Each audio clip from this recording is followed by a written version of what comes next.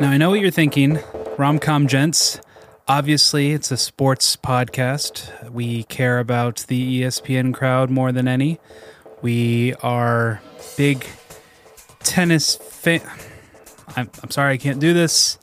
We like sports as much as the next person, but, we were, at least I was. I know Kelly's all over this movie, and he loves it, and for good reason. It's just, sports is not really, my bag. But I'm here to say, I'm so happy to say that this is a perfect blend of a sports movie with the rom-com. It's not a sports movie that's kind of romantic. It's not a romantic movie that has a sports scene in it like 2 Weeks Notice. That's got a great tennis scene. But this is a 50-50 sports rom-com, and it's charming as hell. Paul Bettany, hello. So if you like sports, don't worry, it's got romance. If you like romance, have some sports with your meal. It's going to be nice. It's Paul Bettany, Kirsten Dunst, Sam Neill, and Wimbledon.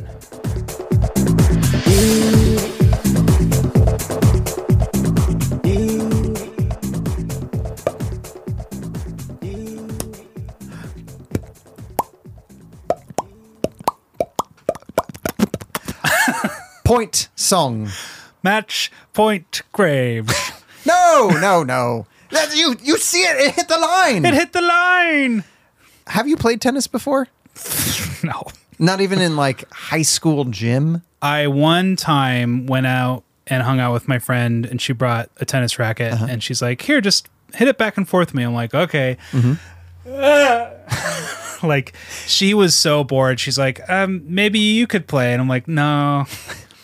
That's too bad. There's nothing like playing with like a sport that you're good at with someone who sucks at it, and vice versa. I will always be happy that my neighbor was very patient with me as a basketball player, because I really liked basketball, but I was not a live youth, and my neighbor was the kind of person who'd be on a basketball team. Sure. I'm the kind of guy who watches on the stands with hot dogs in I his feel hands. like if you dedicated a little bit of time, you would have been a good center. I could have. I very easily could have, but wasn't in the cards. Well, in watching this, it kind of brought me back to, I used to play with our old friend of the show, Dara. When we were roommates, we used to go hit it around, and there's just, to me, there's something rhythmically meditative about it a little bit.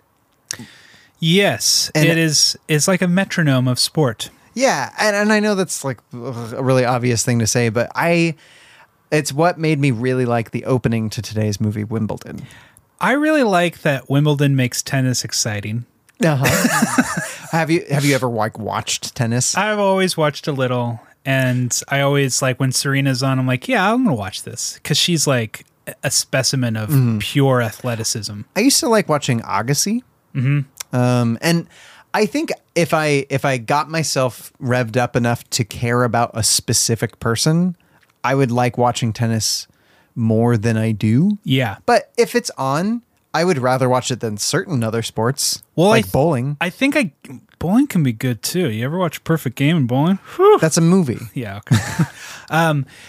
This movie is great because the sport is made, you get the rhythm of what, or at least I believe I understand now the rhythm of a really exciting tennis match and what makes it suspenseful and exciting. You know what? Let's jump into the story and we can talk about it. Okay, let me tell you a story.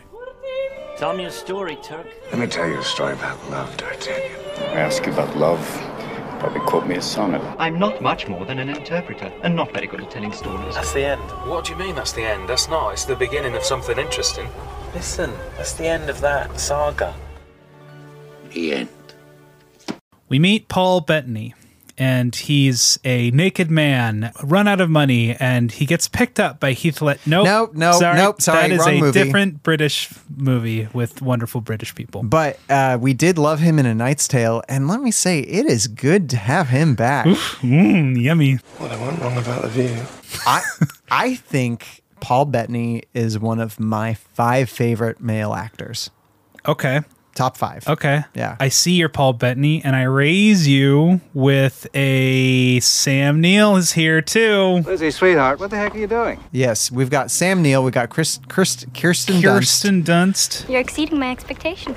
John Favreau, which is where he met Paul Bettany and later made him the Vision. Well. If this works out, do I get the... You can have 10% of our things. Also, Okay. James McAvoy's here. You should be ashamed of yourself. Yeah, but curiously, I'm not. Can we say that Professor X, Happy Hogan, Vision, Jamie Lannister, Theoden King. Theoden's in this? Yeah, that's his dad. Oh, are you serious? Yeah. Everybody's in this movie. Oh, I'm sorry. Some of you may know Theoden King actually as the captain from Titanic. Oh, that's right. Robin and I were looking at it and we were like, we know him. It's because he doesn't have a beard in this one. He needs Theoden King announced in front of him. Yeah. He needs to say something to the effect of, Where was Gondor? Where was Gondor when the Westfall fell? James McAvoy is the most surprising one. I was like, this seems like kind of below you. I think he was just about this is 2004. He was just about to blow up as a big leading man. Yeah. And I like it. I like that we have this as like a template for look at all these people that came before, look at all these people who are going to be big after. Yeah. And so Paul Bettany is playing tennis at not Wimbledon, or is it the very beginning of Wimbledon? No. It's the it's like the end of some tournament. Okay. I don't know what and he's doing okay. But he's like, I'm 111th. And why is that such a big deal? 119th. Yeah, he's like, that's no. Yeah. And yeah, what was it? What did people keep mistaking it for? Oh, well, at one point in time he was ranked 11th in the world. And people keep saying, "Oh, that guy was ranked 15th in the world at one point." He's like 11th. Yeah, I would totally do that too. And we really get inside his head where he's playing against like this young kid, and he's feeling old at 32, which made me feel old at 35. Totally. And we get that I like getting this inside, not baseball but tennis, look at his thoughts, where he's like nervous about becoming washed up and how bad it is to be thinking about so many other things in the sport rather than the sport you're playing. Yeah. There's nothing to throw you off your game like focusing on what you shouldn't be. Yeah. And I feel like this is very 2004 about its camera work sometimes, where it's like I'm going to focus on his face. But insofar as it did that, I liked it. Yeah. For being weird and getting us into his head. It was effective. It gets us into his head and it gets us into the game. Because we're like, oh yeah, action time. Yeah. Here comes that tennis ball. It's going to hit you in the nards. And it's a good mixture. The tennis, like, because I'd say this movie is pretty much a straight up and down 50-50 rom-com sports movie. Yeah. There is, when they shoot the sports, it is 50-50 slow motion tension building narrated by Paul Bettany shots. Yeah. Or him actually playing tennis. He had to learn to play tennis for this movie, and he said it was like one of the dullest experiences. But he had to get kind of good at tennis to play this film. Yeah. And you can see it in the filmmaking here by our good friend Richard the Lion Crane. How the hell did the director of 5 Flights Up direct such an amazing movie? This is what I was talking about during that episode. This movie is I want to say this movie is great. This movie is a fantastic movie. It's fantastic. I felt so good after watching this, and I felt so after watching 5 Flights Up. The direction here is incredible. I don't get it. And it makes me want to watch Richard III, which he directed before this. Maybe he Benjamin Buttoned his career, where it just gets better the further back you go. Right. You know? Because the directing in this movie is the sports sequences are really good. The tennis sequences are really fun. And I was like, the last match, I was like, oh my gosh.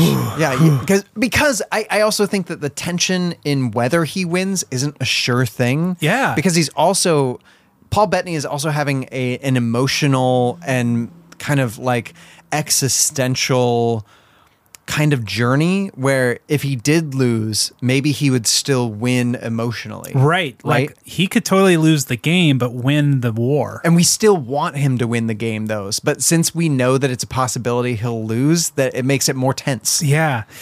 And the acting is brilliant. Like this director clearly knows what to do with these people. The script is great too. The script written by no one that's important. Oh, hey, that's wait, Albert Brooks? Adam Brooks. Oh, Adam Brooks. Jennifer Flackett, Mark Levin. I feel like I know Mark Levin. I feel like I know. Where are you from? Adam Project, Journeys to the Earth, Big Mouth.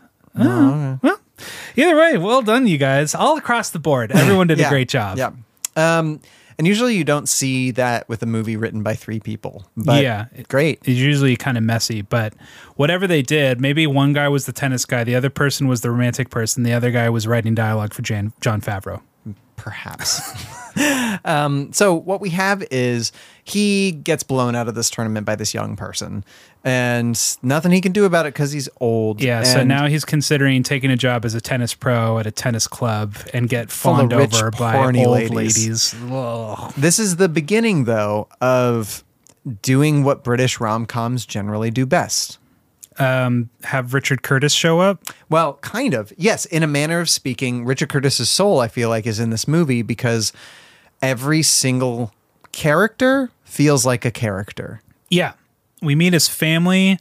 We have it's not a meet cute for his brother, but it's a very memorable way to meet his brother. We hear sex noises coming from the brother's bedroom, and Paul Bettany just walks right in, and I'm like, because he knows. Aren't you listening? No. It's sex noises in there, and we see him.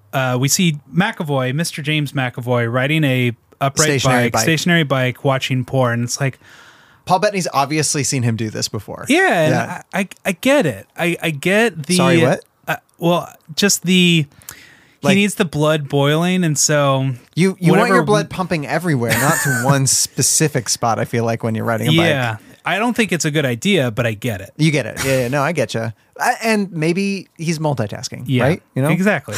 And we meet his parents, Eleanor Braun and Theoden King. Where was Gondor? Bernard Hill. Yeah, and they're having troubles. Yeah, and I love where this puts us because the mom is like a everybody be proper mom, which means that she's not going to talk about certain things. And apparently she just like cheated with the dad in a parking lot by making out with this guy, but she just did it to make the dad jealous. And he's having like a midlife crisis of his own. And so he's moving out into like the treehouse. And it's just like, this is a family. Right here. And you just see Paul Bettany be like, my family is toxic and I'm stuck with my toxic family. Yeah. But at the same time, I like how bald-faced this movie is, where Paul Bettany's like, you know, I've never really wanted for anything, as you can see from my house. Yeah. Like my family is pretty rich. Yeah. Like, and the exterior makes it look really swank, but once you get in there, it's like, you're not. It kind of feels old money-ish. Yeah, exactly. Yeah. Where they're not super rich, but he's never wanted. Yeah. He's not desperate. Like, the reason for him to win is not like, I need that championship winnings because I'm like flat broke. Right. That's not a problem he has. Well, on the other side of things, like his counterpart with Kirsten Dunst, she, as we get, kind of came from a lot less. Like her mom was a failed musician. Yeah. And her dad would just like tried to get her into tennis. And so she's gone on this road and gotten to this point. So she's hungry all the time. Yeah, totally. And she's very hungry. And it's a classic dad-coach relationship. Right. Which we see these all the time. Yeah. Like the protective dad coach. And it's funny, Robert and I weren't quite sure whether Sam Neill was going to be the villain dad or just like a protective dad. And I like that I was kept on my toes about it. He got the least Curtisified treatment, which is unfortunate because I think they could have really like given him some rounding out at the end. It was enough, but I wish there was more. I would have liked more of a conversation between him and Paul Bettany rather than like I would have liked to see them go out for a pint. Yeah. We'll get to their relationship. So can you explain Wimbledon to me? Is it like there's the girls side and the boys side, and then there's like the big championship match for both. So I mean, somebody is going to correct me if I'm wrong about this, but there's singles, and so there's men's singles and women's singles, right? And then there's doubles, and then there's mixed doubles. Oh, okay. So I do think there's like some co-ed going on, but there's basically a bunch of different places where these people are playing all throughout this week of Wimbledon, and it's probably longer than a week. I don't even know, but the most important matches are going on inside the stadiums, and the least important ones are going on the outside. I really liked that visual cue of we see the big place where we all feel like the big championship is, and it's like, and did then you know zooms over. There's other shittier matches happening right now, and that's where our hero is. Imagine really good filmmaking. I was just imagining like if there are other sports that do this, but I was loving the idea that if golf did this, it's like, okay, the people who are winning get to go play on this like really nice golf course, and the people that are losing get to go play on this like putt over here. Yeah, totally. I'm trying to remember if I feel like that's a very vivid other element in another sports movie where it's like there's a lot more going on than we give credit for to this sport thing. Like, is it football, soccer? Maybe soccer tournaments can be like this. Soccer tournaments are definitely like this, having played in quite a few of them. Where it's like the really good teams, they're at the big stadium. There's usually that doesn't happen. Usually it's like everybody is playing everywhere over the course of these fields, and then all the championship games are being played at these center fields. Yeah. So a lot of these games, Paul Bettany is not in the center field. No. He is on the outskirts. And we get that he is this is his last tournament. He's like, I'm done after this. Yeah. And every time he's like going to announce this, like they're paying attention to another tennis person. He's just basically forgotten. Yeah. And it sucks to be there. Yeah. So he goes to the hotel where, it's going to be his last tournament, and they give him like a really swanky suite, and he's like, are you sure? And they're like, blah, blah, blah, go away. And so he goes upstairs, walks in, and who should be naked in a shower but Miss Kirsten Dunst herself. And great meet cute, because usually what we get in this scene is somebody covering up. Yeah. And she just like sees him out there, and she's like, "Yo, what's up?" She's like, "Hey, this is me." And he's like, "Haja, hiya." He has a very Richard Curtis like reaction. Yeah. Very Hugh Grant, Notting Hill, or for weddings, where he's like, I'm awkward, but I'm also adorable by being awkward. Yes, very much so. He walks into the kitchen when he walks away from her, rather than walking to the outside door. Yeah, and I like. Later on that we get the reveal that she knows who he is, and she kind of like had a crush on him after he did something. Yeah. Because it makes that scene make even more sense, where she's just like, oh, I know you. I'm not super angry at you being here. Yeah. So they get along. It's a meet cute. She very much likes what she sees, and he really likes what he sees. And they start flirting later on too, where we find, I'm sorry, what's Jamie Lannister's actor's name? Nicolaj Coster-Waldau.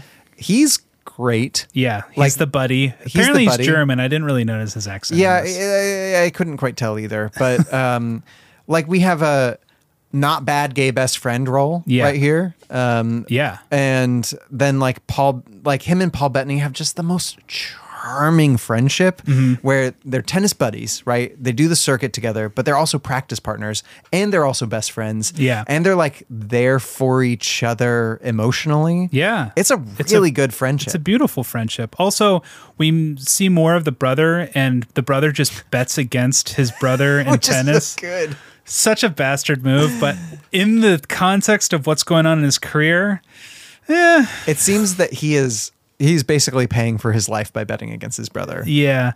And so we have a scene of Paul Bettany like, all right, let me just try and get it together. And so he's hitting balls against empty cans. Yeah. And Kirsten Dunst joins him. And it's a really good flirty scene. Yeah. All the rom-com beats are done just like classic after classic of like, all right, we got the meet cute. All right, nailed that. Now we got to get them getting to know each other, flirting a little bit. Yeah. Boom, nailed that too. And she's super forward. Yeah, and because you can diverge at this point in time. You have the meet cute, and then you go one of two ways in a rom-com. You go, all right, we're going to double down on this. They're going to flirt and find out that they like each other and go further. Or you're going to keep them together while keeping them apart. Right. Like with a 2 weeks notice. Yeah. Right? Like he is really rich and she's really poor, but he hires her. So they kept together, but they're not dating. They're just getting closer. Yeah. Or for weddings where things get in the way, they can't quite be together, but they keep seeing each other. And so we have this flirtatiousness that is like, ooh, charged. And this one just immediately gives us exactly what what we want, where he ends up owing her fish and chips, and then she calls him on it. He goes over there and gives her fish and chips. And she's like, so you want to have sex? She was like, we're gonna doink. Yeah. And he's like, oh, okay. And their way that they flirt about it is really good flirting, where she proffers the idea, like, what do you think about having sex, like, you know, before a match? Is it good, bad? And he like is like, well, I haven't done a lot of research, blah blah blah. Paul Bettany meets her where she's at in a good flirty way. Yeah, he always is reminding me of Hugh Grant, but doing things that Hugh Grant couldn't do.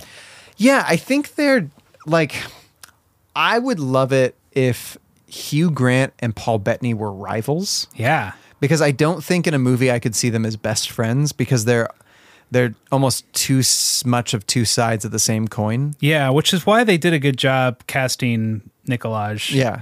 Jamie Lannister. Yeah. Because Jamie Lannister doesn't... He doesn't have the awkward charm of a Hugh Grant. He has the smoldering, smolder of someone completely different. He's got some smolder, and he's got like that good kind of vanilla in this one, where he's got just enough smolder to be sexy and just enough vanilla to be safe. Yeah. You know? Yeah. So they doink. Him and then they Kirsten doink Dunst. again. Yeah. And so it's interesting that we don't see a first kiss. No. They don't even show doinking. And we just cut to did they or didn't they, and they did. They totally did. And I want to make an addendum to your sex essay. Your sex scene essay, because you have a really good sex scene essay on the Patreon. I'm going to make an addendum right now. Go ahead. If you can skip ahead of a sex scene and you don't miss anything, then you don't need to show anything. Okay.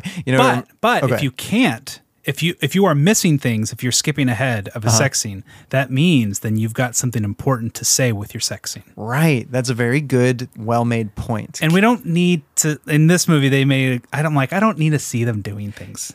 Can I make a name for this thing that you're creating? The skipping of the sex scene? Innkeeper? So there's this level on Donkey Kong Country in Super Nintendo. I'm the speaking one your that I'm language. talking about. Yes. So it's the first railway one. Yes. It's like the first level of the second world, and instead of jumping into this cannon that will shoot you into your rail car, you can just go backwards, I believe it is. Yeah. And it'll take you to the end of the level. Yeah. That's kind of what they do with this. One of the greatest Easter eggs that you find on your own, where you do it, you're like, oh my God. I went backwards. I didn't mean to, but then I'm done with this horrible, horrible level that's so hard. Yeah. And I feel like this is just, it's the level skip. Because a really good sex scene is really hard to pull off, because it can be awkward. It can be lots of different things get in the way. Yeah. And it could be that, like, we don't, maybe they'd have great chemistry. Maybe it would ruin the magic of what we're seeing. Right.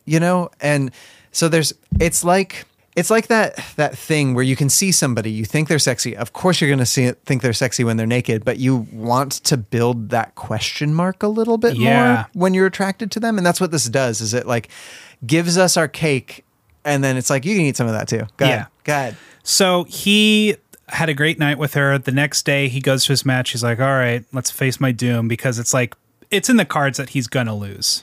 Right. And this is when he's facing that young kid. Yeah. Yeah. And somehow he wins the game or the match. It's because she comes, like, he's losing, and then she comes and he's like, oh, I got to impress this lady. Which is a perfect beat for a sports rom-com. Yeah. He has to impress the girl. Yeah. And things turn around for him. He does a good job. Oh, and he meets the ball boy, and he's this really nice kid. Yeah, I like really good kid. Again, everybody's a character in this, and the ball boy's his ball boy the rest of the time. Yeah, it's beautiful. That's great. So they kind of keep talking, but we meet Sam Neill, the father, and he's like, "Stay away from my daughter." Which is a little archaic, Sam Neill. Which, you fight dinosaurs for a living, so archaic is your thing. Good point, right? But, maybe not appropriate in 21st century society that we live in. Yeah, I think if if his daughter knew he said that to him, she wouldn't be happy with it. Yeah. Yeah. But there's clearly a pattern where he's always chasing off the boys. Yes. Yes. It seems like, well, because at one point in time, he's like, I know that she, likes to have her fun. And so it hints that, she's always doing this, but like, it feels like, especially it's Wimbledon. So he's not going to let anything get in the way of this right now. Yeah. And she's doing great too. She's winning all of her matches. So that's great. Nobody can even stand up to her. Yeah. And then does it just jump into the Dragomir match? Which one is Dragomir? I remember he's like Dragomir. I'm like, that sounds like a Game of Thrones villain. He's the bald French guy. Or was that the first one? No. That's the young kid. Oh yeah. I can't remember, but he basically has a string of wins, and it's always before each match, he has a nice scene with her where they hang out and get to know each other better. It's kind of all blurring together because they have just such wonderful scenes with one another. Yeah. I mean, I think it's after he beats Dragomir that he's invited to go to, like, his manager, his old agent, Jon Favreau's like, I'll represent you again because you're worthwhile. Yeah. Now. And he's like, fine, okay. I like pitting the absolute charm of a Paul Bettany, like the chill vibe charm, versus the insatiable greed charm that Jon Favreau has, because Jon Favreau takes this role of this guy that could be very scuzzy. Yeah. And it's still like, oh no, I somehow still like you. Yeah, he nails it. He's a great agent. And eventually, like Paul Bettany, it's during the Dragomir match. That's when he injures his back. Oh, I think that's a little later. I think that's the second or third to last match, isn't it? Oh, because he's really working through his back pain on the last match. And I think it's the second to last match that I thought the second to last match. Oh yeah, that's against like a French guy. Yeah, that's right. Who he beats because pretty soundly. It gets to a midpoint where he has to face off Jaime Lannister. Right, that happens. Right, so that's basically where this. After they go to the party at the Wheel, I think is when that happens. So they go to this party at the Wheel the London Eye. Yeah, and that's where everything comes to a head. Where it's like, okay, Paul Bettany is running into Sam Neill, who's running into Jon Favreau, who's representing both him and Kirsten Dunst. And Paul Bettany and her have like a nice night. And he ends up punching this really Austin Nichols, who's like this American player who's seated really high. And he's like, you suck. And he's like, calls Kirsten Dunst a slut or something because she used to sleep with him and now is not and sleeping with Paul Bettany. And Paul Bettany punches him. And I thought there were going to be repercussions to that, but I guess it's okay. Yeah. And I guess he beats his buddy just before this, because after this, they go out to the country. Yeah. There's a good pep talk that she gives Paul Bettany before he faces Jaime Lannister. Yeah. And she's like, you have to destroy him. Yeah. And it's like, it's going to suck, but, you can't take it easy because he's your friend. And if you're going to take it easy, then you're not going to win. I was definitely thinking about this. I'm like, I kind of want the chance for me and Kelly to go head to head at something. Oh, me too. That we would be evenly matched for. I think like film Super directing. Smash Bros. No, Super Smash Brothers. You beat me all the time. Yeah, that's true. You're better at. But if I would love to have an Oscar year where where you've got a both film nominated? and I've got a film, that would be so great. That would be good. That's a weird thing though, because that's a judge call rather than a one-on-one versus. Yeah. Like, it's funny, yours and my skills don't match. Like, when it comes to something where it's like person versus person, like, you're better at Halo than me. I'm better at Super Smash Brothers than you. I'm better at soccer than you. I'm better at kissing than you. I don't want to test that with each other. Like, what is it? No, let's not test that. Like chess? Do you play chess? You'd still win. What's something that we would be good at versus each other? Well, it's an evenly matched. An interesting bet that took place is that George Lucas and Steven Spielberg had a bet because who would win what first? Well, Star Wars came out in 1977, but right around the same time, Close Encounters was coming out. That's a 76? 70, both for 77. Oh, both and for George 77. Lucas is like, no, you're going to make more money. And Spielberg's like, are you crazy? You're going to make more money. And Spielberg lost the bet. Sure. And I don't know what they bet, like 800 Porsches maybe, but I thought I heard portions. I was like, portions of what? No, Porsches. That would make sense. So I don't know. We just need to get into a situation where we can, make such bets. Okay. Yeah. We'll get there. Well, Yeah. Hey, starting now, I don't know what the bet will be, but for those of you keeping track out there, this is where it started. You're on 800 Porsches. I bet you. Hey, no, let's make the stakes now. Okay, a steak dinner. You said steaks. It's got to be more That's than that. two No, steaks. it's got to be more than that. 10 steak dinner. 10 steaks to kill vampires. Yes. 10 vampire steaks. We'll figure it out. So he destroys his friend, and then him and Kirsten Dunst escape to the country. They have a wonderful night together. They go to the cliffs of Dover. They have a really great first kiss that I witness. Yeah. It's really beautiful. And we get that they'd be a good couple at this point. Yes, fantastic chemistry. There's really good filmmaking choices where there's like this comet in the sky. Oh yeah, and it's been a running thing. Yeah. Very Jamie Lannister Game of Thrones. Yeah, right? this red meteor is going by. And so everyone's like, oh, it's a sign in the sky, like this beautiful thing. And I'm like, show it to me. And the camera still hasn't shown it. And Right. there's a part where they both look at it together. I'm like, show me the meteor. I want to see then they do. it.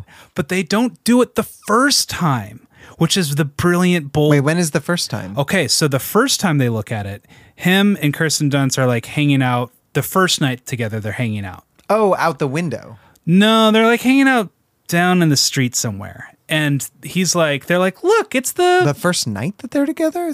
not the very first Okay. night, but the next night that they're hanging out where they, Oh, okay. they're They're like doing walking stuff. along yeah. the And they Thames. both look up. They're like, wow, look at that giant, beautiful meteor. Okay. And they're like describing it, but it never cuts to it. I'm just like waiting for So it. they don't do it till later when they're on the tennis court. They're on the tennis court and they're talking about how he spent his childhood learning to play tennis on that tennis court. And they do this great thing where they're miming a tennis game with each and other. she gets him to do it. Yeah. And that's also when he breaks down and is like, this is my last tournament. And she's like, no, come on, man. He's like, no, It's my last one. I'm telling you. But he does this thing where he's like hitting a tennis ball up He in the air. throws it in the air. Yeah. And then he's watching it come down. And at first it's really funny, but then she's like, what are you looking at?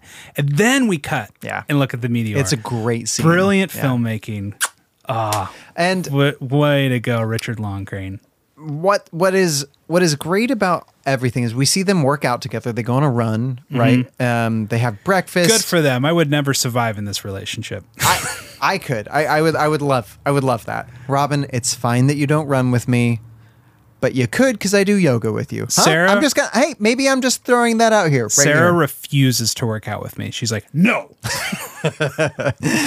But I like that they do because it makes it's total nice. sense. And so he kind of shows her around this place because this is where he grew up, Mm-hmm. right? And she meets his brother because he's like sleeping in his flat, and his brother's like, change the sheets because Yeah, You and know, me then and- there's some photos taken of them, and I was like, ooh, they're going to pull a Notting Hill, aren't they? Yeah. They're going to pull Notting Hill because the whole thing is they're hiding from her dad. And this is dumb that they didn't take the camera. Like, Paul Bettany should have made more of an effort. It's like, come on, guys. Well, he's so not used to being an actual celebrity. Yeah, that's true. Yeah, Yeah. and she seemed like she wasn't focused on that right there. But it's like, hey, people out in the world, just because you can sell a photo doesn't mean you should. Well, we already know that the brother's a bastard. I know, but still. And so the next day, the brother puts some money on some races, and they're like, "Where'd you get the money?" He's like, "Photojournalism." And like, James McAvoy. You're a bastard. And so Sam Neill figured out where his daughter is and goes looking for her because she really like ran away from home. Like he has no idea where she is. And Mr. Coach Father would have a problem with it. Yes. And so he retrieves her. Great scene where Paul Bettany kind of confronts the dad and he's like, well, what's going on? What's the worry? What are you worried about? Yeah. And he's like, you're a nice guy, but like she has this thing where she's not focused on the match right now. Yeah. And I really like that he doesn't know she's there, but he does challenge her anyway, kind of in case she's there, maybe. And then she pops out and she's like, no, I want to be focused on it, Dad. Yeah. And you get that he has like a little bit of pull with her. Yeah. And it's a really well written scene too, because he is up front with Paul Bettany. He's like, look, I get it. Like, you are an okay dude. It's just not a great... You think he's just going to rail into him at first. Yeah, you think he's going to be super flat and just like, oh, I'm terrible father figure. He's like, it's Wimbledon. She needs to stay focused. So kindly fuck off. Yeah, and like I don't like that he's in charge of his daughter's life, but I also kind of see his point. And she's kind of like simultaneously pulled in by it, but is kind of like, yeah, he is right. I need to be more focused. And I never get the sense that like Sam Neill's dominating his daughter's life and she has no choice in this matter or anything, you know?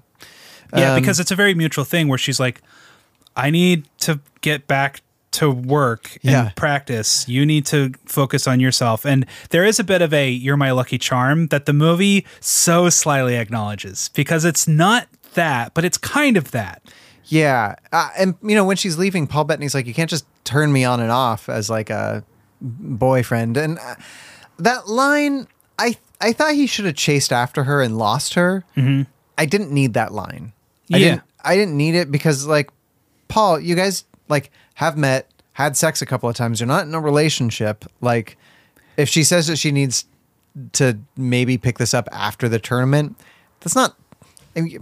It's probably okay. I think he's. I get that he's hurt. I think he's kind of acting out of an insecurity because she's from America. Like, the tournament's going to end, she's going to be out of there, and so this could be it for him. Totally, I get that. So that's where I saw him. Yeah, totally. It just felt like one of those lines that was written to be stuffed in there rather than doesn't really something he would say. Doesn't hit. So that night he goes and visits the hotel room they're staying in. That's right. First room because he wins. Yeah. He beats Tom Cavendish, who's like the other British player. Yeah. But he only does so because Cavendish is like, he hurts his foot and he just takes him out. And so he goes and visits the hotel that night, and it's Sam Neill's room he visits first. Yeah. Fantastic rom-com beat. Yeah. Actually goes and acts. I wanted something to happen where he dropped something in the room or something and I would have to like retrieve it, but maybe that's a little too much. But, it's kind of hijinky for this film, but I would have allowed it. Yeah. And so then he goes into Kirsten Dunst's room and she's a little miffed, but then she's like, okay, stay. Yeah, she's like, oh, okay. Yeah. But, and I like this scene because we get like the tennis commentators, like John McEnroe and somebody are talking about how that one little thing, that one superstition can just, like, starting your day off wrong can just ruin your game. And they talk about this before where he's talking to Jamie Lannister and it's like, you got to be consistent, like whatever's working for you. And he's like, I shit the same. I'm like, wait, are you supposed to do it different every time? Am I doing it wrong? No, I think maybe it's that he's like always 2 sheets, but just during tennis tournaments. Yeah. But it's a built quality of this script that we're already talking about a bunch of superstitions. And I totally get it, like, as a creative, where it's like, I try and do the same strategy every time. Yeah. Like, I always set up my projects in the same exact way. I never change my underwear when I'm on set. But I get super superstitious about things where it's like, you know, you have things that are like auto saves on your editing program. Doesn't matter. I'm going to compulsively save anyways. Oh, yeah. I do that too. And that makes sense in the sports world where it's like, whatever you did that day, that's why you won. So just keep doing that thing. Yeah. And for him, it's her. It's that relationship. Yeah. And so he shows up. They have nice, sexy sex. Mm-hmm. And he leaves in the morning because he has an earlier game than she does. And he's feeling good. Yeah. And he gives her a kiss and he's like, you know, just strokes her hair and leaves. If he wanted to avoid like sending her down this rabbit hole, I think the only solution would have been to like wake her up, but he didn't know what it would do. Yeah. So she has a bad morning and it just throws her off and she loses. Yeah. Because like a billion things happen after that just throws her off and she couldn't play that day. Yeah. And so Sam Neill is obviously pissed and he's like, that's your fault. Yeah. And Paul Bettany's like, come on, are you kidding me? And she's just like, I'm done. I'm out of here. Yeah. And he beats the French guy now. That's who he beats. And he's just like, come on. He kind of does that thing where they're in the middle of a fight and he almost says, I love you. Mm-hmm. And she says, there's nothing I love more than winning. And he's like, don't say that. Yeah. And it's like they're basically broken up now. Yeah. And so he goes home to see his family. And here's where the movie really pulls off its Richard Curtis-ness. Because in the midst of this, we've seen that Bernard Hill has been watching the games from his shitty black and white TV. And the mom is not watching, rightly so, because she's feckin' pissed. Yeah. Because he doesn't want to invite them to the games. This is bad luck. And she takes that personally, and who would blame her? Yeah, there is definitely that. And then also, but she is listening to the game from the garden. She doesn't want anyone to know. Yeah. She clearly has the pride. She's that prideful, proper British person who she is going to break her rules, but nobody else can know. Yeah. And so the first match that Paul Bettany wins, Bernard's like, he won. She's like, not listening. I don't care. I do not care. And there's like these running subplots where there's like a rabbit who's eating her lettuce or something. And later on, when she comes up to watch the match where Paul Bettany beats this French guy, like something's cooking, like the dad's cooking something. He's like, "Oh, I killed that rabbit for you." It was eating your lettuce. It's like, and he dips her in a kiss because they're so excited that their son won. Yeah. It's like, yeah. And later when Paul Bettany comes home, like they kind of like the mom fixes the family and is like, we need to be more of a family. And it's like a really nice moment. But the best part is when the dad comes in and he's like, one of the best things that we've done was raise you, and we're so proud of you. And that kind of is rekindling us. Yeah. It's like, we are proud of you and we look up to you. And I know it should be the other way around, but it is what it is. We were on the rocks, but thanks to your playing this past couple weeks, you've really done something for us. And in the hands of different actors and a different director, I feel like this could have been really dumb and cheesy. But it's done so well. Yeah, where it's just like, at first I was like, is this just a scene where we like lionize Paul Bettany's character because we need to lionize him? And as they go through the scene, I'm like, no, this is a dad like really pouring his heart out here. Yeah. And that's good. And his dad gives him a hug, and this is such a good actor moment where he's like, oh, I love you so much. Like he squeezes him, and it's very like a contagious love. And Paul Bettany's like, my back. And he's like, oh, right. Yeah, because with the French guy, he had to win by like, he already injured his back and he had to in the stands. But Paul Bettany does a wonderful job with inhabiting this role right now in this moment, because he's starting to realize what it means for him to play tennis. And he sees what his playing does for his family and how it's bringing them together and how it's just a positive force of good. So he gives him the tickets. Yeah. And he's like, come along. I want you there. They're like, oh, no. He's like, no, I want you to be there. I need you to be there. They don't do this for James McAvoy. We should have had a scene where McAvoy changed his bet to his brother, not against his brother. So. Yeah. I think enough context clues proves that that's what's going on, because at the final match, James McAvoy's like, he's winning. Yeah, it's totally. like, okay, he either didn't bet or bet that his brother was going to win. Yeah. So, so then he's leaving the hotel, and everyone in the hotel is just lined up clapping for him because he's going to the. This is a very Richard Curtis, like British people take care of their own moment. Yeah. And the if I was going to rewrite the movie, I think this movie is fantastic. I would have added a scene. I wouldn't have minded it being a little bit longer. I would have added like 8 scenes actually. But very add one scene. 8 scenes. Sorry. 8 scenes, very small scenes, like 6-second scenes where we get that Paul Bettany, like maybe every time he goes to a hotel, just because because we get that he hates the road kind of, where he wants.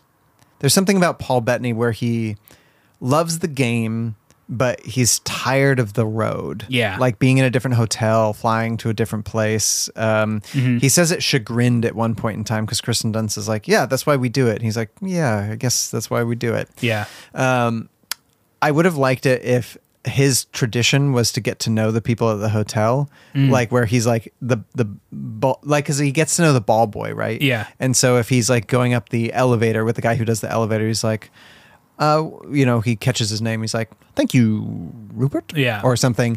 That way it's like, not only is he the Brit who's in the final at Wimbledon and it's like policy of this hotel to like congratulate them or whatever, but in addition, they would really want to do it for him because he's been like a great guest. Yeah. Yeah.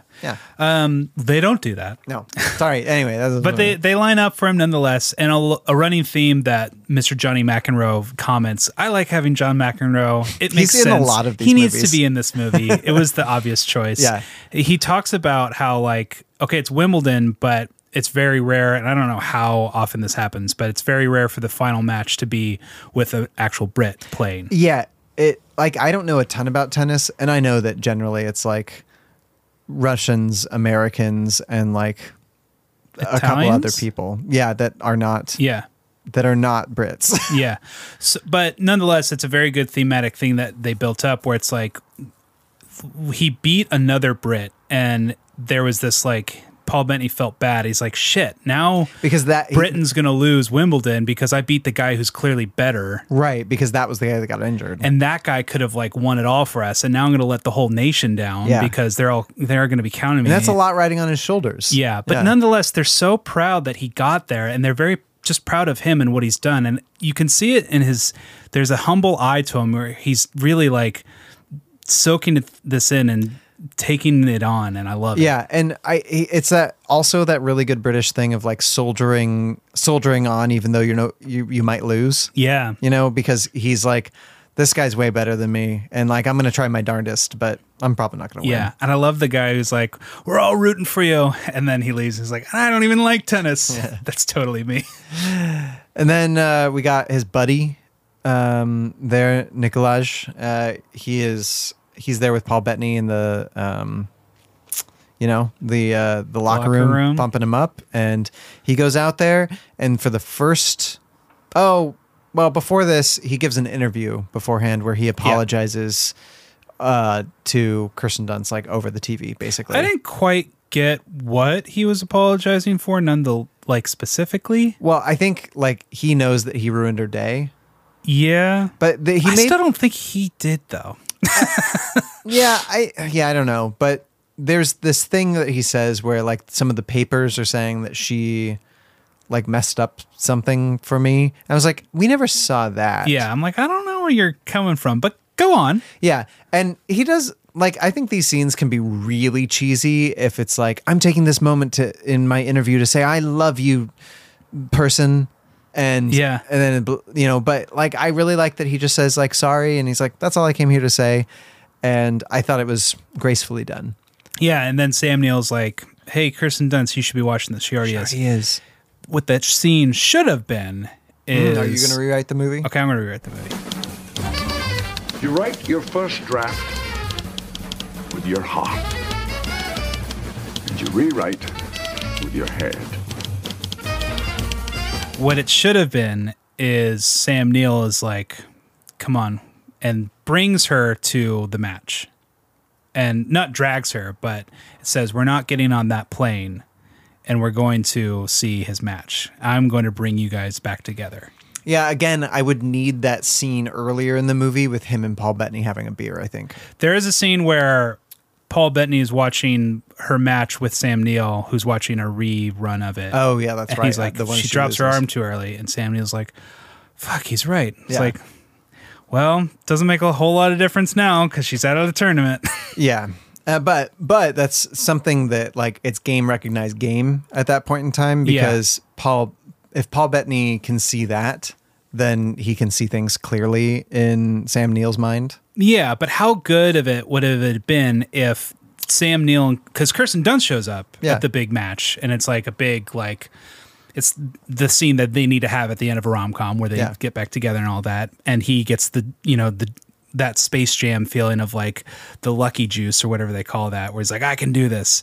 But how great would it have been if Sam Neill was coaching Paul Bettany, and Sam Neill is like, this guy's like, I like that Kirsten Dunst is telling him about the tells. Mm-hmm. Give that to Kirsten Dunst, but have Sam Neill there as just like a moral support of a coach. Okay, I'm on board for that. I don't think I need Sam Neill being the one that drags her there. I think that's a little too cheesy for me. But is the it's still too cheesy for me. But I like him following her back, not necessarily wanting to be there with him, but then begrudgingly coaching him. It would just be such a warm moment for me if he was like, because like it would be their reconciliation. Yeah. It'd be the way that they can connect. It would be over tennis. It wouldn't be about anything else. Yeah, I'm here for that. I think it could be done pretty cheesily, but yeah, I get you. My rewrite only has one scene. Yours has 6, so. Okay, but they were a lot shorter. So Paul Bettany loses the first half. sucks. He gets dominated. Then it rains though, luckily. Yeah. And I like how he's like lying there and they're like, get up, you got to get up. We're moving, we're covering the field. The field. And, John Favreau's there and he's waving an American flag and a Great Britain flag. This is also really good sports filmmaking where we see all these different things happen in this match and they're teaching us. Because we see him we see the opponent hit the net twice in a row for his serve. Yeah. And then we're like, oh, okay, so that means he lost this set because of that. It's funny. Like, I know that about tennis. But I had no idea. Yeah. And so there's lots of little things where I'm like, okay. And so when we get to the climactic action where it's like, okay, this is the big one. And he misses. The first, yeah. Yeah. And we're like, oh, no. And I knew. Like, if he hits that net again, then it's over. He won't win. Like, I just figured it would reset. And, Game over, man. Game over. And so, great filmmaking again. Yeah, really good filmmaking. Then Kirsten Dunst gives him the pep talk, and they make up, and it's really sweet. Mm-hmm. It's nice, and she kind of gives him the tools he needs to start his comeback. Yeah. And it just builds from there. Like, he goes back out there. He's given the tools, but like it's paced so well that he doesn't just automatically come back and win. He like evens things out, and then it's just a battle. Yeah. And it's just good sports filmmaking the rest of the game. And she's watching him, and it's like, it's that added element that's like, and it's romantic because like she's watching him and he sees her, and it's like just adding enough, it's peppering up in enough romance into the sports that it's like, okay, you still belong in the genre here. And then I like when he finally wins, it's a great win, but the choice to have him run up to his family first and hug them is, I think, the best move because it makes me so much on Paul Bettany's side. Yeah. Where it's like, mom is like, you're so not retiring, and Theoden's like, leave him alone. Yeah. And then he goes and has a kiss, and then we get the with Kirsten Dunst, not his mom. Yeah. But then we get the Notting Hill ending where it's like they have with kids, a family, and they're playing tennis. And then we're out. And the whole movie has existentially at this point in time been like, Paul Bettany doesn't want to go become a tennis pro at this place and get hit on by old ladies. Like, is that what his life has amounted to? But he ends the story by saying, I thought my life was over because I was at the end of my career, but really my life was just beginning because I met Kirsten Dunst. And it's like, oh, that is the line. That is the line. So good. And you just like his like. It's so cheeky good because like it ends with like his son hitting him like in the face with a tennis racket, and it's just, there's so much humility in everything about who Paul Bettany's character is because he's an underdog. Oh, it was so good. And it's the kind of movie where it reminds you why it's good to be alive. Yeah. Oh, that's what a good rom-com should do. So Ryan, tell me, out of 5, what do you give this? I think, like, I want to give it a 4.47 out of 5. I don't know why I'm like splitting hairs, but like 4.5s are usually for like Star Wars's or, You're giving New Hope not a 5 out of 5? No, A New Hope gets 5, but like Return of the Jedi gets 4.5. So it's like right below Return of the Jedi for me. Okay, I'm going to give this a solid 4.5. Love this movie. I loved it when it came out. I loved it when I watched it in college. I loved it like now when I saw it again. I was worried that I had like rose-colored glasses, like for America's Sweethearts, right? I watched that in college, and I was like, this is a funny movie. Yeah. I thought it was going to be another thing like that. I was very worried that was going to happen because like Wimbledon on IMDb has a 6.3. Does not deserve that. And I was like, I think this is one of those movies that Kelly had a great night with his friends when they watched this movie and like cuddled with the girl the whole time and probably remembered the movie being really good where it's just maybe just okay. But no, the movie's fantastic. Fantastic. 4.5 from me. Would watch again and again and again. I want to go play tennis right now. I don't want to play tennis, but I'll watch you. Great. Let's just kick it on over. Excuse me. Let's just whack it on over. No. Let's just go to Trope Talk. Okay. And we're back with Trope Talk. It's like Jock Talk. Because it's a sports movie. Yeah, it's a There's sports jocks. movie. Yeah. There's, the jock straps, and the jockey, that's what I was thinking. What came first? I bet a jock came before a jock strap because it's jock like, this is a wears strap for a jock. Yeah, the jock wears the strap and it goes around his jock, right?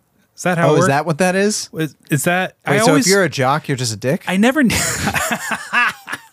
needed to wear one. I was always nervous that was in my future, that someday I would incur an activity that required a jock strap. Sure. Never needed one. I didn't either.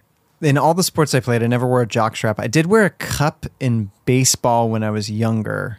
Makes sense. Yeah, because baseball's, be careful man. there.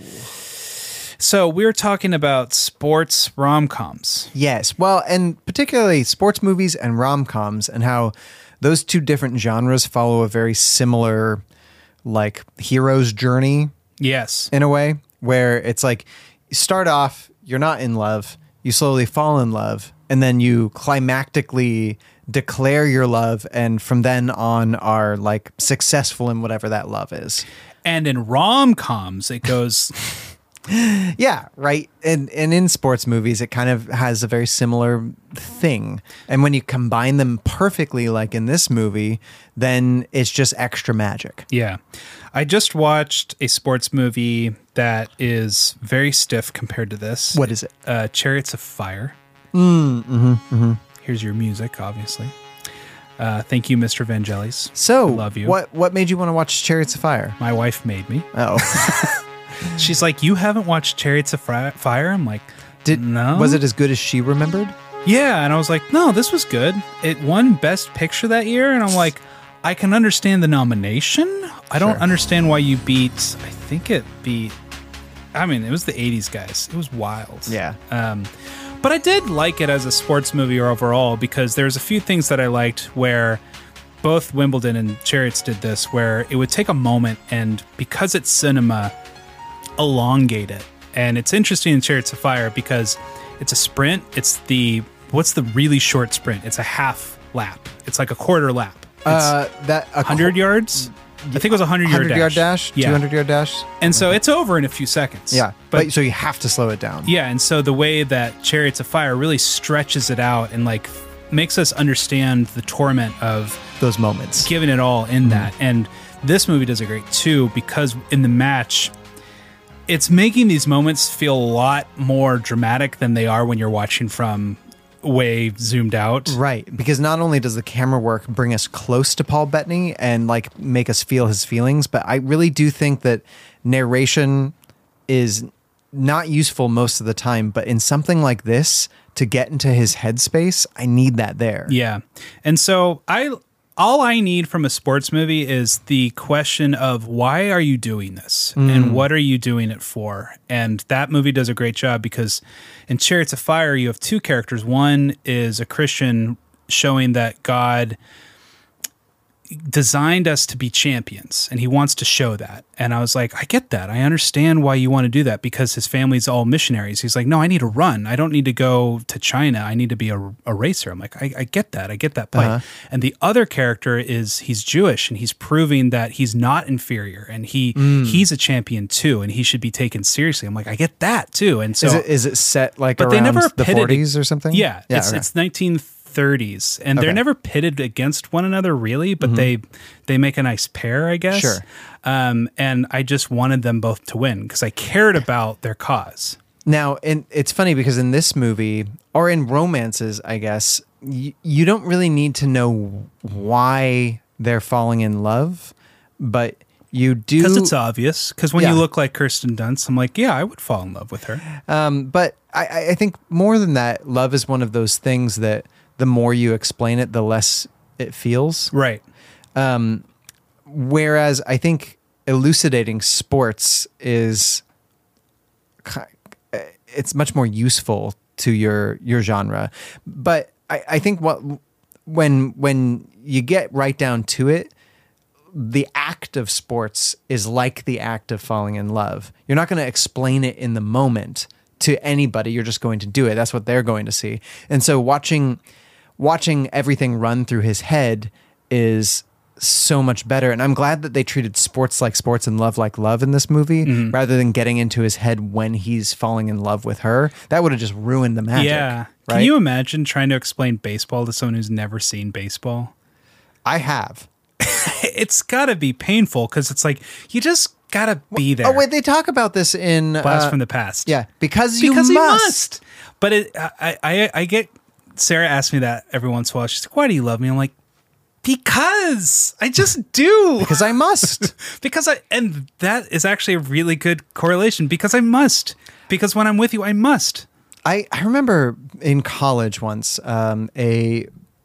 a person asked me why I wanted to be with them, and they were looking for they had an insecurity, and they wanted me to allay the concern that they had. But I remember in the moment feeling like I just do, and knowing that wasn't going to be sufficient as far as an explanation for that moment, and how helpless you feel if you're like, I just feel it. Yeah, I don't have any words to help me out right now. Yeah, and I mean that's why, like, you know, my gift is my song, and this one's for you. Yeah. Like, it's sometimes words aren't the best way to say something. Sometimes they are. Sometimes you need to tell someone, like if it's not apparent, these are all of the reasons why. But that's why poetry and art and music all exist, because they're able to elucidate something so much clearer than explaining it. And I don't know, just it made like a really good harmony of textures and tastes, combining the sports and the romance here. I like, because I don't really watch sports that much, and I overall don't really care for sports. I like basketball and I like baseball, but I don't really work that hard to watch it. But I like I'm surprised at all the sports movies that win me over, because at the end of the day, it doesn't really matter what the sport is. It's just a different way of getting a thing to another thing, or a person to another part of the place, or it all kind of swirls together if you zoom out. It adds challenge, you know, and we just see them, whatever the challenge is, becoming champions. Yeah. And I think that's the same with romances of people are people, and they're just different, and you have different kind of challenges with different kind of people, and that's why we keep coming back to love stories, because it's a different kind of challenge every time. I wonder if because I've never seen this, but I wonder if you could have whoever is in the championship lose at the end of a sports love story. And they did this. It's called Cool Runnings. That's not a love story. I said a sports love story. I think they became a family in the end. Okay, great. No, but listen to my point. I need to go back and watch that movie. So, like, let's say Paul Bettany loses, right? But and he's like down on the pitch, and he, like, you know, is hanging his head, but then Kirsten Dunst comes down there and like walks up to him and is like, "Hey, I love you." And then like smooches him right there, and he like throws his racket away and just like bends her over and kisses her, like dips her. I mean, not in like a weird way. Bends her over and kisses her. Then we're still on PG-13. But like, is there? I think you'd have to be really good as far as a filmmaker to make it so that winning was finding your love. Okay. And that matters more. This is my great blind spot. Maybe the greatest of all blind spots, but isn't that what the ending of blind spot with Sandy B as well? No, but not that one. Okay. Isn't that Rocky? Yes. Well, kind of, because he ties. I mean, technically Creed wins. But Rocky the first one, but wins. it was like by decision. Yeah. Like, yeah. Rocky does what he overcomes all odds. Yeah. And it's kind of like, it would be like if he made it to the championship here and there was a decision that went the other guy's way, but it could have gone his way. Yeah. But like, he fought a good match, and you're right. Actually, that is probably the closest there is. Yeah. But I would love I failed. Yeah. And but I think maybe, I don't know if it can be done. It can be done. Okay. Challenge accepted. Okay. Other great sports rom-coms, Cutting Edge, which we've already done. Pick. I still am not going to necessarily validate A Knight's Tale as a full-on rom-com, full stop, but I'm going to have it on the show nonetheless. Okay. But I think this movie, Wimbledon, is much better of weaving the two genres together. Okay, I'll give it to you. Like I'm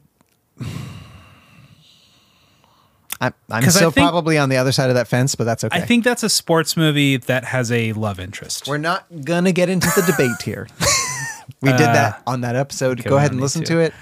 Can you imagine, though, if someone confused this movie, Wimbledon, with Woody Allen's Match Point? Ooh, don't do that, We watched folks. that lovely tennis movie because it has a lot of similar things like tennis pros, beautiful blonde American women seducing the tennis pro. And that's basically it. Murder, infidelity, babies out of wedlock. London living, it's all the same. Anyways, that's the sports rom-com. Those are the similarities, the differences. Yeah, those are them. But you know what's similar to a rom-com as well? What? Our Patreon. Hey! Just because there's like lots of romance stuff that we put on there. This week, my essay that I write is on the relationship between Aang and Katara in Avatar: The Last Airbender. Avatar. There's just like there's a really cool arc to that romance that I like. That is one of the greatest TV shows of all time. So I'm excited to read it. Yeah. You should be too. Yeah, I will be. Thanks. I mean the audience, but you can be too. Yeah. We have our poll is thriving in Kelly's favor. Footloose is far and away winning the Let's Dance poll. And it is fancy free. It is facing Save the Last Dance, Swing Time, Step Up, and it's not facing Strictly Ballroom because Kelly is an idiot. Wait, Sorry, Robin. Again, it's okay that you don't run with me. I forgive you. I'm just kidding. You're not an idiot. But yeah, Footloose is in first, then Save the Last Dance, then the other two. I think we can basically call it at this point. It's going to be Footloose. Yeah, but it could go the other direction. So if you want Save the Last Dance, yeah, you could come join the Patreon at patreon.com/romcomgents, where we also have this month's bonus episode, Thor: Love and Thunder. Thor: Love and Thunder. You still need to watch it. I've watched it. But it's a thing. It'll be up soon. Taika Waititi's Thor: Love and Thunder, starring my favorite Natalie Portman. Woo! And my favorite, Chris Hemsworth. Yes, and nobody's favorite, Taika Waititi. Who's what? Are you kidding me? No, I'm just kidding. Yeah, he plays Korg. Take that again. back. How dare you? I do like Korg. He's great. I like Taika Waititi. Yeah. But yes, that'll be up. And then next month we're doing Gilmore Girls season 5. So come on over, join the fun, and ask Ryan to just kick us on over to the next thing. What is it, Ryan? What is it? What are we doing next? Tell me. I'm giving away a Golden Sword Award.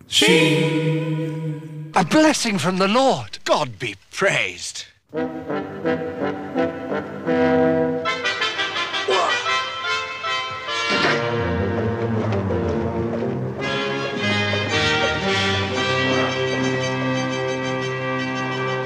The Golden Sword. Oh, I really want to give this one. Good. I'm giving a Golden Sword to Richard Lionhearted Lon Crane. I know we definitely didn't give it to him last time. No. The I'm sorry.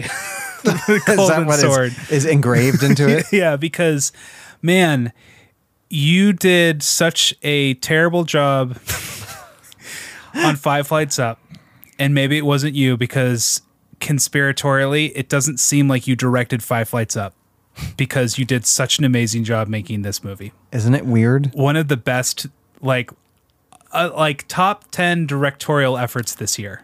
Maybe he's tired. I don't know. Richard, we'd love to have you on the show. Because I just want to have a candid conversation with you, like director to director, because I'm not saying I'm perfect either. Oh, no. We've never done anything near what you've done. But still, I want to know what went right here. Right. And what went... Maybe you love Five Flights Up. Maybe maybe you're super proud of it. Maybe and you're we're getting missing ready the to point. assassinate us right now. But maybe Well, you're let's sending focus on the Jamie positive. Lannister. Okay. You focus on the positive. Fantastic job. Positive. So the I'm sorry golden sword engraved on the sword. I was wrong about you. You're an amazing man.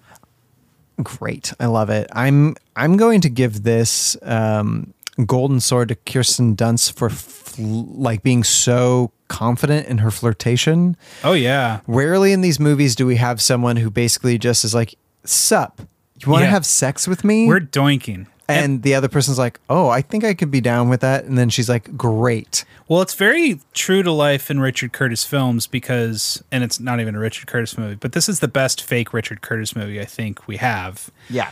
Because that's Andie MacDowell's tack in Four Weddings, and that's what Hugh Grant finds so attractive about her is that she's an American, a go-getter. Like, she's not cautious and, hesitant. She's very... That could have been a trope that we talked about here, like the American that breaks through British norms. Yeah, because you don't see this really in American movies that you have the super gung-ho female lead. It's more consensual where they're like, "Oh, I like you. Maybe we should doink. Let's doink." But in British movies... I like how much they say doink in American movies. In British movies, when you have American characters, they're always like, rah, rah, rah, going for it. Yeah. Nothing holds them back. Yeah. And like that is almost what is exotically attractive about us, which is weird. Apparently. But Richard Curtis says a thing because that's Notting Hill. Julia Roberts is not as gung-ho as Andie MacDowell, but she's still very like present. And That's Love Actually. Yeah, you've got your Laura Linney. Well, Laura Linney does kind of go for it, but she does have to overcome herself. No, I'm talking about the three sexy Wisconsin babes. The state of Wisconsin is just all into Colin's sex god. Well, what's the third one here? Notting Hill. I think she's definitely the one that initiates the sex, but it's not in the same way. She's not as gung ho as Miss McDowell. No, but yeah, still, it's there. Was that your golden sword? It was Kirsten Dunst. Yeah. Okay, well then ask me my question that I need to answer. It's Love 15, and time to give out the romcom Oscar. That was such a tennis polite way of doing it. Yeah, I was trying to be like that tennis guy who doesn't really say anything very loudly. That tennis guy, man. Do you know another sport where they're like, "Be quiet, please"? Golf. Yeah, that's Golf, the one. Absolutely. I dare Hollywood to give us, Tin Cup, I guess, but more golf rom-coms. The Legend of Bagger Vance? Sure. There's a romance in there. You've had a Sunday where your dad made you watch golf with him all day, right? No, Grandpa. Okay. Yeah. Yeah. That is my dad's ultra sport that he is all about. That doesn't surprise me. It's like, "Hey Dad, what are you doing?" He's like, "Golf, sit down." I'm like, "Oh no." I have to watch people walk around a lawn for 3 hours. See, I like Rory Gilmore's. Okay. Can I give you my very short 30-second treatise on golf? Yeah. Okay. I like going golfing. Uh-huh. I don't like the style of golf. I like dressing up in as if I was in 1910s golfing. Oh yeah. And so I'm the opposite of basically every golfer these days. I don't like the broiness of it. I like going out there and just having a good walk and every once in a while hitting a ball. But you want to play golf as hobbits would. As hobbits would, or as Rory Gilmore says, I'm going to play the quote here. What do you know about golf? That it's a good walk spoiled? Yeah, where it just ruins a good walk. But but most of golf culture is stupid. But I enjoy a good golf. Hey man, and it's expensive. It is expensive, man. It's elitist, but so tennis can be like that too. No, you can go play tennis for free anytime. No, I know, but there is the cliche of tennis being a upper crust sport. And it really isn't, but it does have this snooty reputation alongside I think that's golf. because you do have the tennis can be played at the club. Right. So my Oscar is, I'm just going to stay on brand, Best Direction. Oh, nice. Yeah. On Brando. Mm-hmm. Best Direction. Wow. For the year. I love that. Yeah. Mm-hmm. Wow. Mm-hmm. I'm going to give this best cast. Yeah. Yeah, because you've given it out before, and it's just, you have everything was perfectly cast in this movie, down to the James McAvoys. Especially the James McAvoys. Yeah. I'm going to break tradition, and I'm going to ask, did we have any letters? Hey, Flo. Huh? Mail come. Got mail for you. Oh, Pete, you got mail. You sent me a letter. You've got mail. Of course we did. We got a letter from Janu, Rhymes with canoe. friend of the show. Thanks for giving us a review. She said, literally the best rom-com podcast. These gents give us the love of cinema, love of their families, love of their friendship, love of support. Just a couple creatives genuinely enjoying movies and each other's company. There aren't enough stars. 11 out of 10. Do recommend. And Janu, I know that we put you on here all the time, but that's only because you're awesome. You are amazing. We have much gratitude, and thank you. If you want to give us a review like Janu, see what I did there? Go on over to Apple Podcasts or like whatever place that you listen to podcasts. Just do this to good stars. It really helps us out. Somebody gave us a 1 star, and it's like, yeah, I get it. Maybe you don't like us, but not cool, dude. So if you want to balance that out, please head it over. would literally make our day because Yeah. I've been having that made my day when I saw it. Because I've been having some hard days lately. I need some help. Are you doing okay? You need to talk it out? We can talk later. I'll be okay. You'll be okay? You want to send me a 5-star review? That'll really help. Would it help if you fell in love with somebody? Yeah. Can you tell me who you would fall in Oh, love hey, with? no, you got to do the letters. yeah, sorry. Are there any circumstances in which the two of you might be more than just good friends? The truth of it is, I loved you from the first second I met you. But mostly I hate the way I don't hate you. Not even close. Not even a little bit. Not even at all. You have bewitched me, body and soul, and I love you. I know.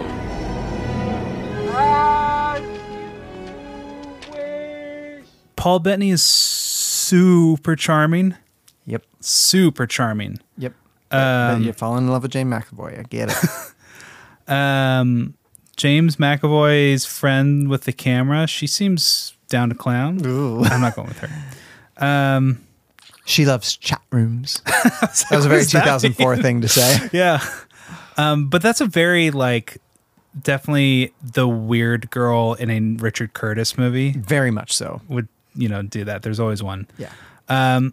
Going with Kirsten Dunst, I don't think it would last because I think she'd be a little bit too much for me, but I think we'd have a good month. You would together. fall in love for a month? Yeah, we'd have a good month. Yeah, okay. But she'd be like, let's go for a run. And I'm like, I'm going to stay home and watch this movie again and again and again and again. It's called Wimbledon. It's called Wimbledon. We're just going to watch you in it. Can you show me that part where you were in the shower one more time? One more time. I'm going with Paul Bettany. I just think he is not only unendingly charming, but especially we get to see his hero journey in this, and it makes me respect him. Mm-hmm. And I also think he's going to be a great dad. So yeah, he really is. I'm here for it. Well, imagine Reese Ifans in the James McAvoy role, where he's just like, he's the Welshman playing a Brit. It would have worked well too. It would make me very happy. We need to pick our next movie. All right, give me a number between 1 and 732. Oh God. Okay. 45. No, 40 for love. Oh, 40 love. Yeah. Is there love on 40? Okay. I